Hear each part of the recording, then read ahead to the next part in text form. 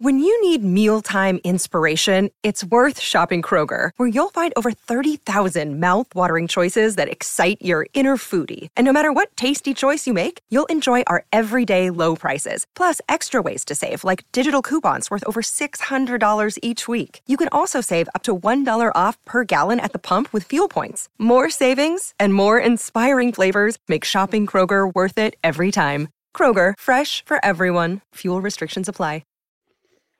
Welcome in, ladies and gentlemen, to another edition of the Bengal Tiger podcast. I'm Billy Embody. With me is Shay Dixon.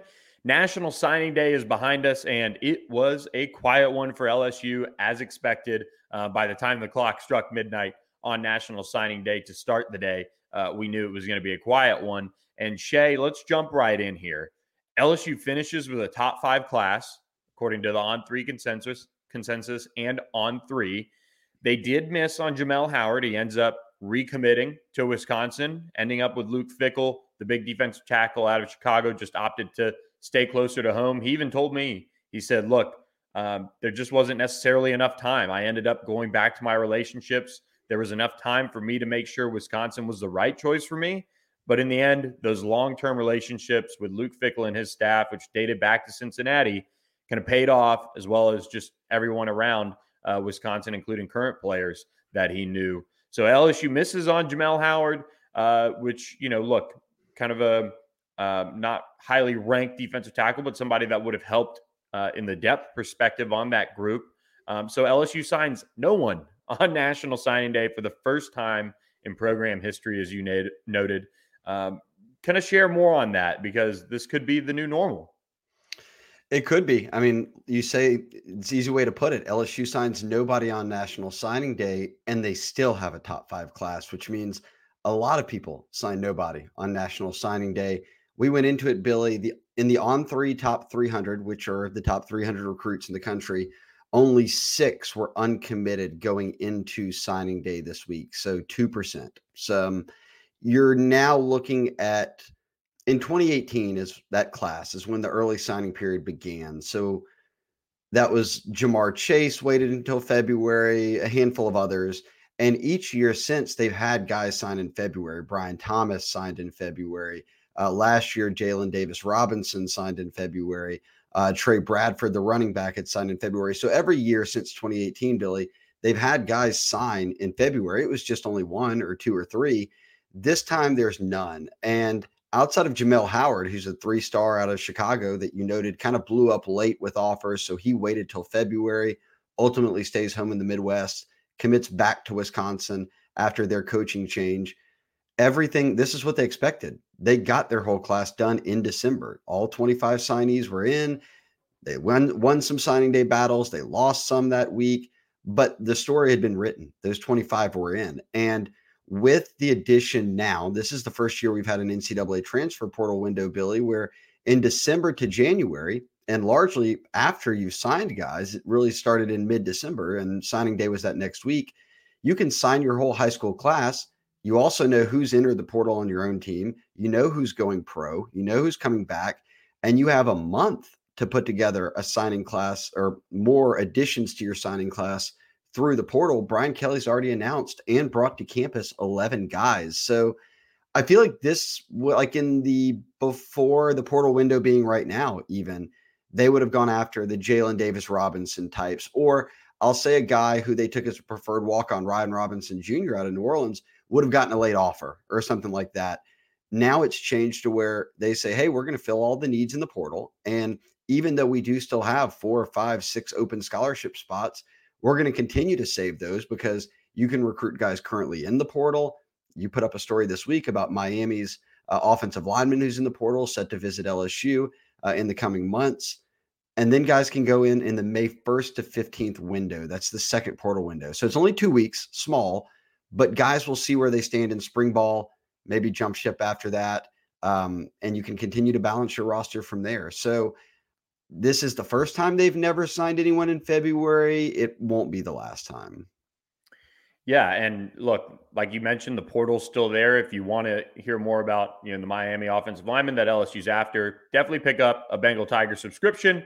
$30 gets you locked in until September. You can also get a Founders Club hat still got plenty of those. I'm sure when I visit the office on Friday, they're going to try to pawn them off on me, but I am not checking those things back on my flight. So redeem, your subscription for a hat when you jump on board. That is still an offer out there. And I feel like we talked about it a little bit, but the portal for me, that's where you can kind of supplement some of these roster spots that you mentioned. They're still after offensive linemen, especially on that interior. They'll see who pops up maybe in that May window at a linebacker spot, maybe a safety. You have some options. You have some ways you can still address your roster. And the thing I like about it is if there is a one-year player who you say, okay, well, that player's played either at a very high level for a lower level team, or has played a ton of football, wants a fresh start, wants to go to grad school somewhere, maybe a one-year rental when you have 5 scholarship spots open ish right now as it stands. You can go do those things and they're so low risk versus, somebody that you may be reaching on, even a Louisiana kid who might have been kind of a fringe offer guy, instead of locking him in, a lot of times for 4 to 5 years on your roster, you can go out, maybe you have a relationship somewhere and you can address other needs that are still out there on the roster with a one-year type of player. And here's what I think is going to be important moving forward when judging a signing class, because LSU finishes top 5, right? Great class. They addressed a lot of needs. They got a lot of great players. They got a couple 5 stars. But then you say, okay, well, Shay, did they address all their needs? Well, if I'm going to sit here and tell you, man, I think their biggest needs were D-line and corner, well, then no, they didn't address them. They got a handful of edge rushers, maybe some guys who are versatile enough to play on the defensive line, and one corner, Jeremiah Hughes. So the answer would be no, but that doesn't mean they failed miserably, because they turned around and in the portal, of the 11 additions, 5 are D linemen, 4 are corners. And I look at that group and it's 9 guys. I think all of them minus maybe J.K. Johnson started every game for the team they were on. Braden Swinson and J.K. probably started half the season. I feel better about that than I would a bunch of high school kids coming in and saying, man, we need them to do something right now, because that's the case at corner. When you put it, I think you just have to move forward tying these two together. When you evaluate a signing class, it is, what did you do with high school kids and what did you do in the portal? Because that's really where they addressed a lot of their needs. Exactly. I mean, you look at, you mentioned corner specifically, and they brought in Jeremiah Hughes. He's definitely going to play corner. You look at Ashton Stamps and Javian Toviano, could play corner, could very well get some work in there, but really they have safety traits to their game as well. You have Kylan Jackson at safety. You have Michael Doherty at nickel. You have some of those guys. But you look at bringing in somebody like a Denver Harris, and yeah, you can look at what happened in College Station and say, okay, hopefully he works out. Hopefully he stays on the right path. But Denver Harris, over anyone they could have reached on, he's a first-round pick or late offer, if he puts it together, and you've seen some tape out there at the college level in the SEC, that's a sure thing. Like, no disrespect to Jeremiah Hughes or any of the guys that they signed, but you're sitting there saying, for all of these players, really, how will they make the jump to the college level? You have proof with some of these guys they picked up in the portal that they can do it, some at various levels of success, but you have that college tape. You know what they're about at the college level. You can do more research versus you think you know a kid. He could get to campus and not be the guy you thought, both on the field and off the field. So I like that about the portal, is you can kind of minimize some risk. It is tough, I think, when we look at guys in Louisiana, and we can go down the list of guys this cycle, really, that, wow, they were probably really close. They were close to offering, but they didn't because the portal's there. And that goes for colleges really across the country.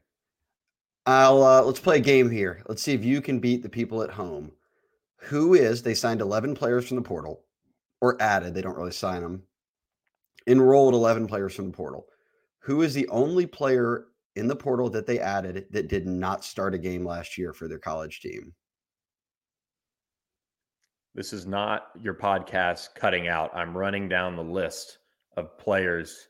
There's some people at home who got it right away, probably. Would it be Jalen Lee or Denver Harris?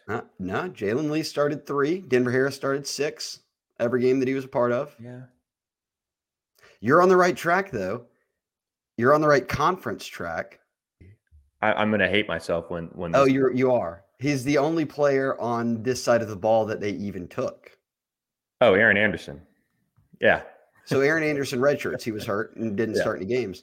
You could argue that he's this number one or two behind Denver Harris of the best additions of anyone they got. So that's how you know you feel good about it. Everybody started except one guy, and that one guy is probably one of the guys you feel actually best about out of everybody. 100%. I like and another little fun tip for the trivia folks out there. They took a player from every Power 5 conference and then one from the FCS in Zy Alexander out of Southeastern. I think Zy could be a guy that really surprises. I know it's been a mixed bag when you grab FCS guys, but his length, his like athleticism, multi-sport profile, he just is one of those that kind of slipped through the cracks for whatever reason on both the college evaluation and our side of things too. So I think Zy has a chance to really surprise some people this fall. But Shay, we do also have some fun aspects of this podcast to continue on. We move from trivia to superlatives. You dropped a superlative article for every signee from the high school ranks for LSU. That's at thebengaltiger.com. Check it out. Again, 7-day free trial before $30 gets you locked in until September on that quote unquote annual deal. Shay, this group, we're going to kind of expand this into more of a broader scope. You gave the superlatives for the signees, but let's start out with a little bit of fun.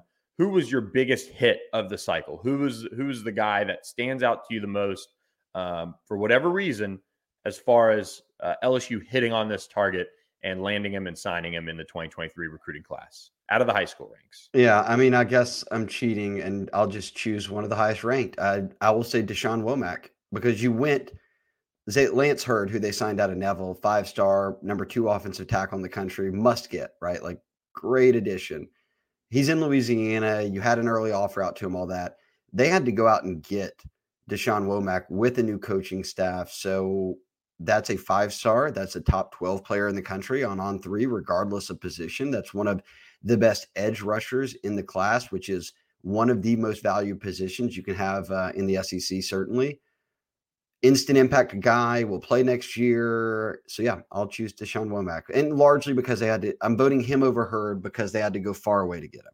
So that's a big hit.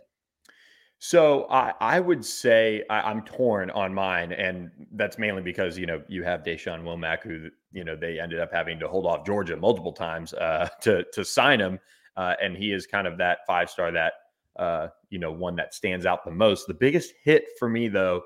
And I view recruiting cycles in a way, and recruiting classes, that partly in this light. LSU has its top 5 class. It's a very good class. But how did they do when they went out and had their list of targets and they said, all right, we're going to target these guys, and those are the ones we're going after. Those are our top ones. How did they fare? And I guess this is kind of more of a coaching staff grade. How did they fare going after those top targets? And if you look at Brad Davis, for example, I mean, he hit on 4 of the 6 top targets. Chase Bisontis and TJ Shanahan, ended up going elsewhere. I'm not that high on TJ Shanahan. I think LSU got the better end of the deal, but he did very well. To kind of build off of that in the biggest hit department, part of me wants to go and say JV and Toviano, and that's going to be my final answer, at least, because Texas A&M, Georgia was in the final picture. Oregon, Michigan had him up for a visit. A lot of these schools did a really good job recruiting him, really were after him hard. But LSU, in the end, lands him just like everyone expected them to. And it wasn't necessarily close. And that's kind of similar to Deshaun Womack. It wasn't close. They got him on board. They got Javian Toviano late in the class, but Deshaun Womack ended up not being close. Georgia was coming hard, but LSU had him in their grips and they weren't letting go, and it wasn't close. But you look at Javian Toviano, he's kind of the same way. They held that momentum and they never faltered for an in-state kid in Texas that Texas and Texas A&M both wanted. They both wanted him to come on campus. Didn't end up even happening. He just signs with LSU. That is a huge hit. That is as impressive as a job as Dejan Womack is. That's right up there with the top 3 overall jobs on a recruitment that I think LSU did all cycle, in my opinion.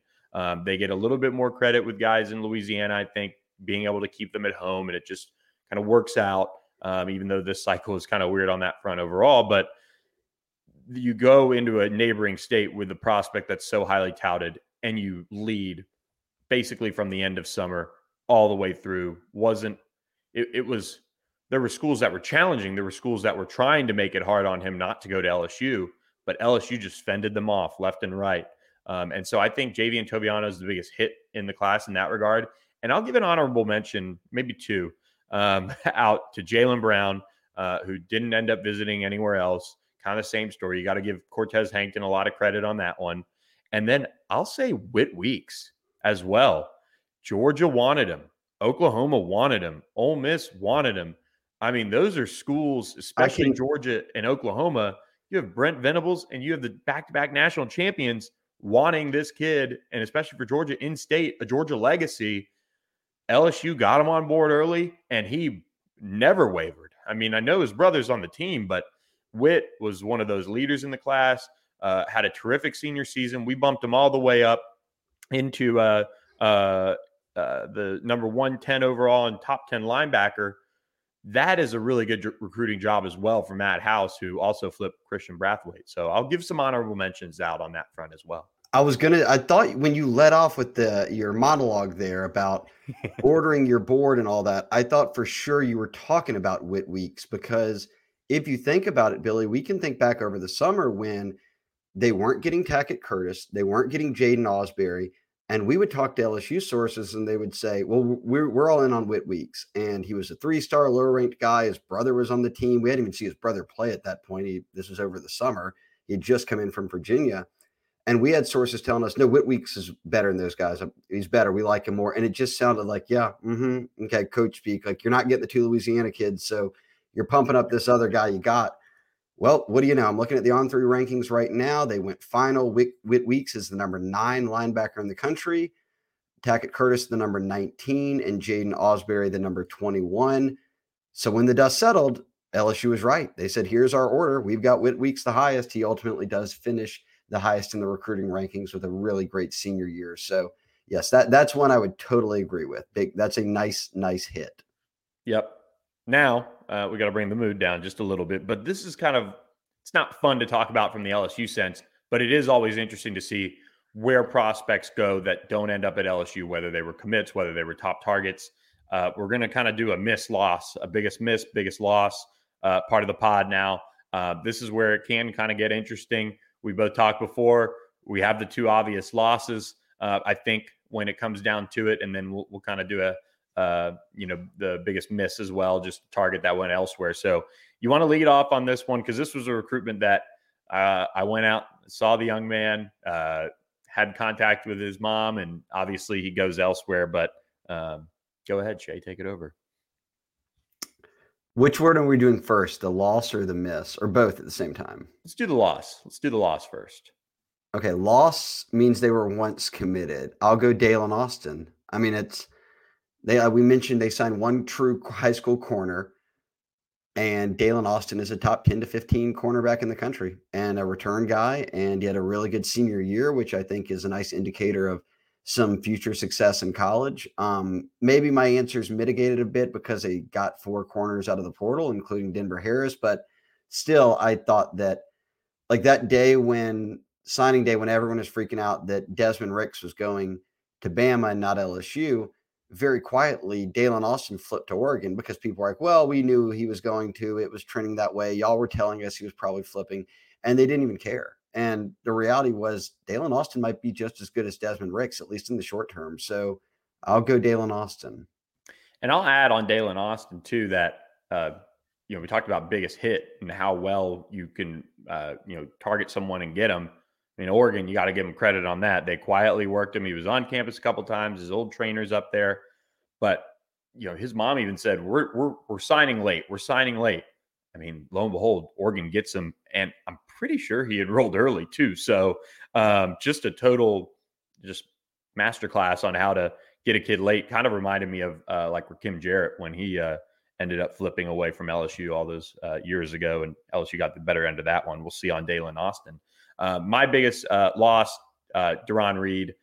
Nothing LSU could do on this one, but obviously position of need at defensive tackle is just one of those. You always hear about the South Georgia Auburn group that's in there, and boy, they certainly locked in and had a top target at Carver High School in Georgia, and he made those visits. He was at Auburn a good bit. He was right down the street, and they didn't even have a coach, and he flipped. And so that just tells you there was nothing really else you could do. But as far as needs and as far as talent, that was a big loss, I feel like, in the recruiting class. And obviously, Jamar Cain has to hit on defensive tackles next cycle. I think, if he would have been able to see Auburn coming that hard, that late, maybe he doesn't even move on Duron Reed as a top target because LSU surged from the spring into the summer, beat out Ohio State, beat out Clemson, beat out Auburn. But in the end, again, LSU couldn't do anything about it, and he goes to Auburn. So a big loss in that respect, and one that now makes defensive tackle an even bigger priority in 2024. Who's your biggest miss of the cycle? I mean, I'll go realistic because, I could say Arch Manning because he's in Louisiana, but he was not ever going to go to LSU. I'll stick in Louisiana, and I'll say Derek Williams. He was safety. I felt like it was a need. He was a very highly ranked safety throughout the whole process, a top 5 safety type player. I know they signed a top 5 safety in Toviano, but you'd love to have a couple of them at least. And Kylan Jackson, they signed some good safeties, but I just feel like being in state, Derek Williams was the one in my mind, of the Tackett Curtis, Jaden Osbury, Arch Manning, Eli Holstein, these highly ranked guys that were going to leave the state. I thought he was maybe the one that was set to leave the state that they could reel back in, or that maybe they could get him not to commit to Texas over the summer. And ultimately didn't happen. He goes to Texas, but I'll go Derek Williams as my miss. Part of me wants to go Jaden Wayne, but obviously LSU signed Deshaun Womack. I'm going to go with Dante Moore. And here's why. It's kind of one of those things where, look, LSU had him on campus. There was a bunch of buzz around the Tigers in March. He was in for an official visit early on in the process. Maybe you wish that one would have been, back in June or something. But obviously one that NIL probably got a little out of hand on, I would say, in the end. But I saw him at the All-American Bowl in Texas, and he finished as a 5-star for a reason. I mean, that dude is awesome, and I think he's going to be a really good quarterback. And goes to Oregon, coach leaves. Kenny Dillingham doesn't even get to bring him to Arizona State because UCLA swoops in and gets him. So that's one looking back. Maybe the recruitment was a little bit.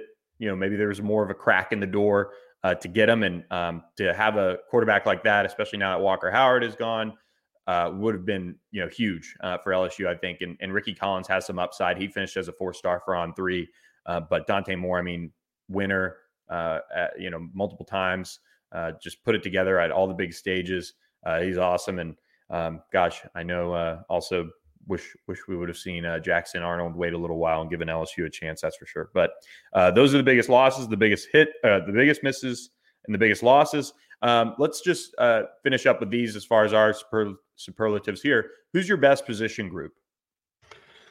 If we're only doing high school, the O-line, because Brad Davis kept the 2 best O-linemen home in a 5-star in Lance Hurd, and then Tyree Adams out of St. Aug, who big wingspan, has NFL measurables. We'll just have to develop and put it together. And you see that often. That's the kind of guys you want to go after. He's well built, isn't like he's got a bunch of fat on him or anything like that. So I like him as a prospect. And then they went into Georgia, which is one of the most talent-rich states you can recruit in, and they got 2 more offensive linemen. DJ Chester, you mentioned being a huge 4-star. He got a bunch of accolades, but Paul Mabenga is a really interesting ad because he was a former soccer player. He's only been playing O-line a little bit. Sadiq Charles, if you'll remember him, took kind of that same route, was a high school soccer goalie, and then started playing O-line late in his career, ends up going to the NFL. So I think that they drafted 4 guys who have NFL potential, and one of them, like as Lance Hurd, could be a 1st-round pick. So for me, O-line, definitely. And then I'm going to go with wide receiver. and look, bit of homegrown talent, and then also you go out of state in two different states and very highly competitive states for both of the prospects they got.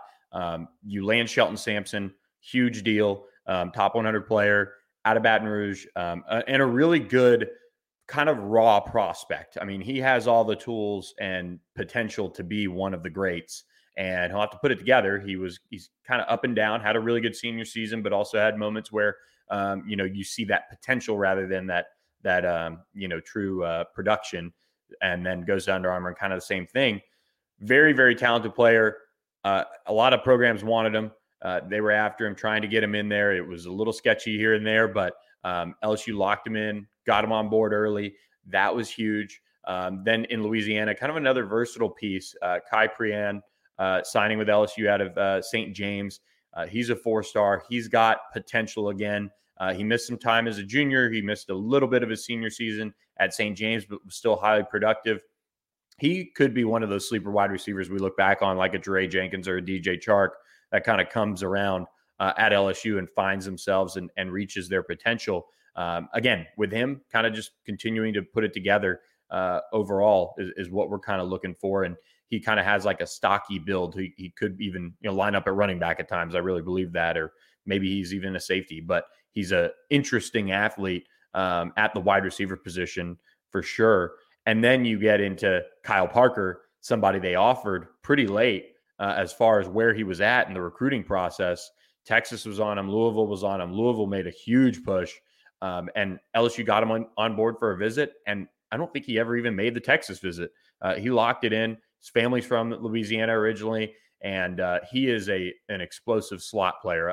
Shout out Hester on the board. Always bringing him up as somebody who's underrated. And as far as polish, as far as guys who are ready to compete right away, Kyle Parker's right up there. He's got those tools as a slot to potentially be in the mix early on for playing time. I know they added Aaron Anderson. They have a bunch of receivers coming back, but that polish will help him at the next level. And he could factor in the punt and kick return games as well. Had multiple of those taken back to the house as a senior at Lovejoy in Texas. And Texas didn't give up on him either, but he signs with LSU and he's on campus now with Jaylen Brown, who I think is probably the best receiver in LSU's recruiting class.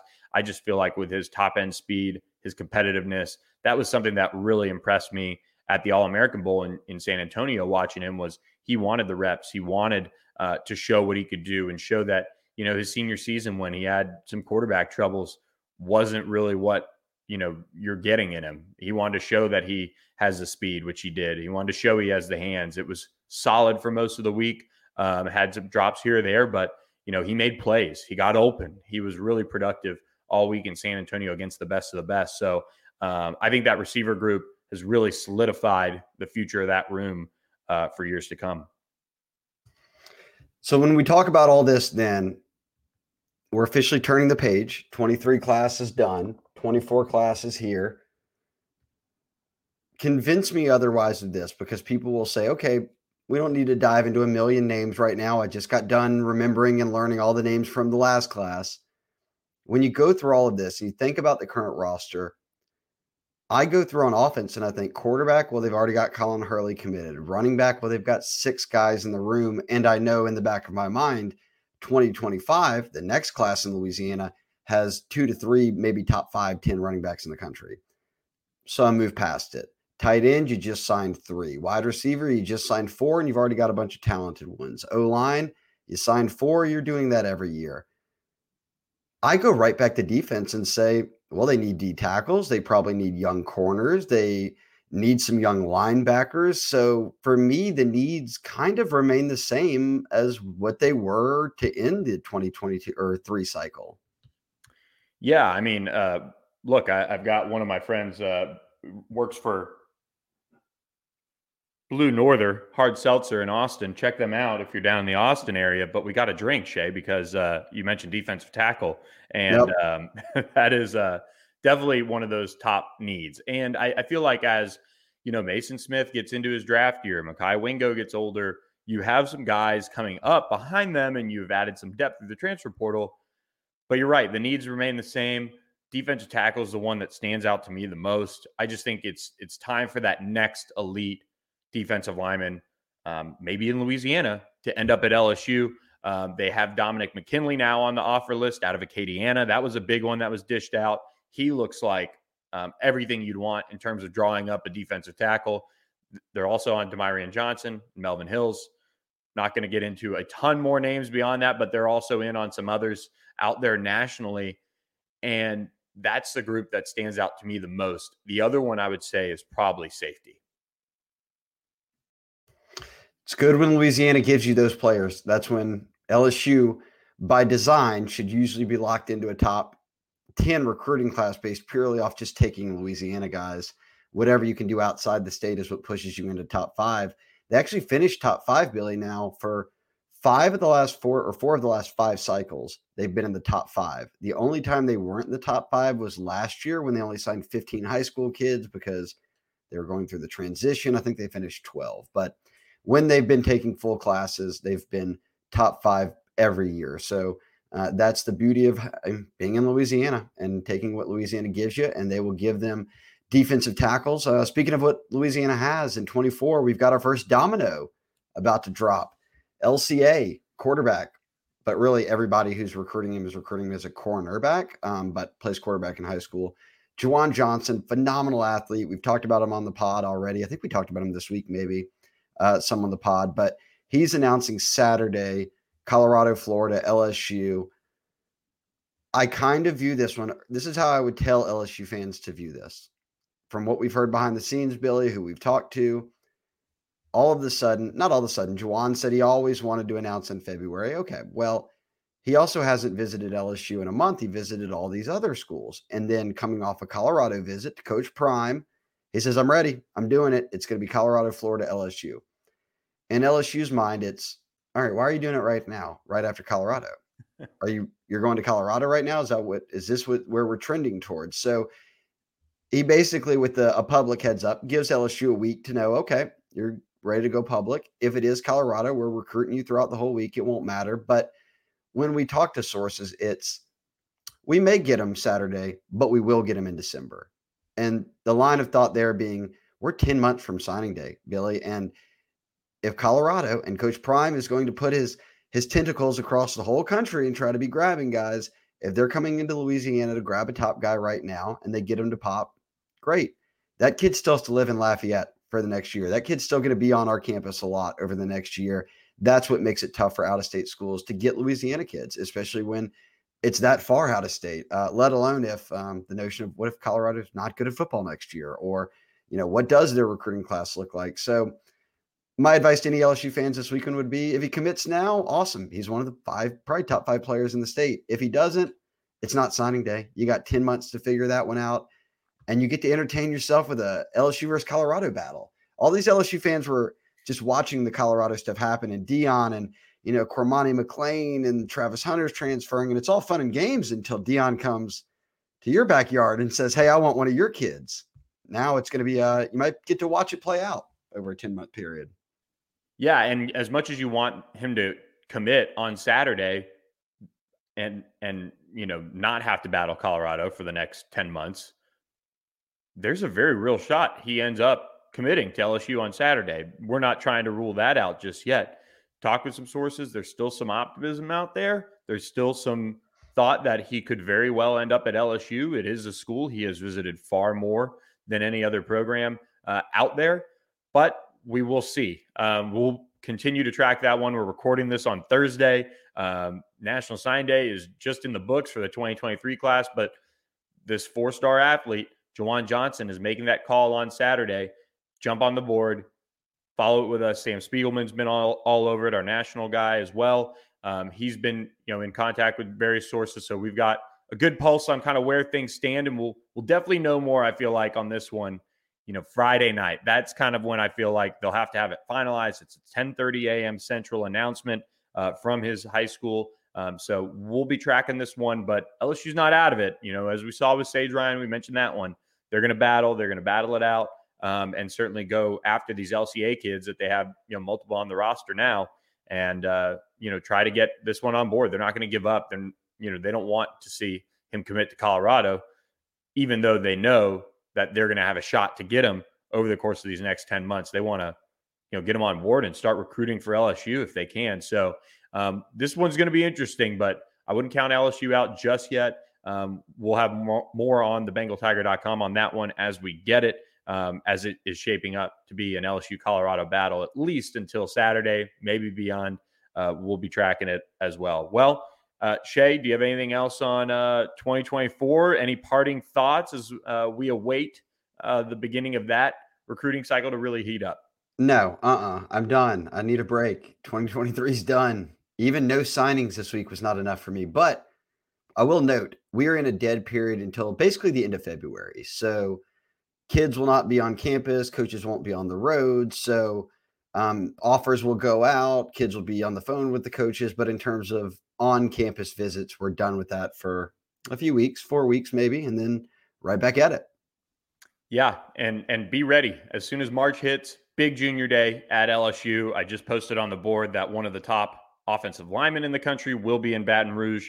One of Brad Davis's top targets in the class of 2024 set his first visit when the dead period ends. It'll be to LSU, so go check that out as well. That news just dropped on the board.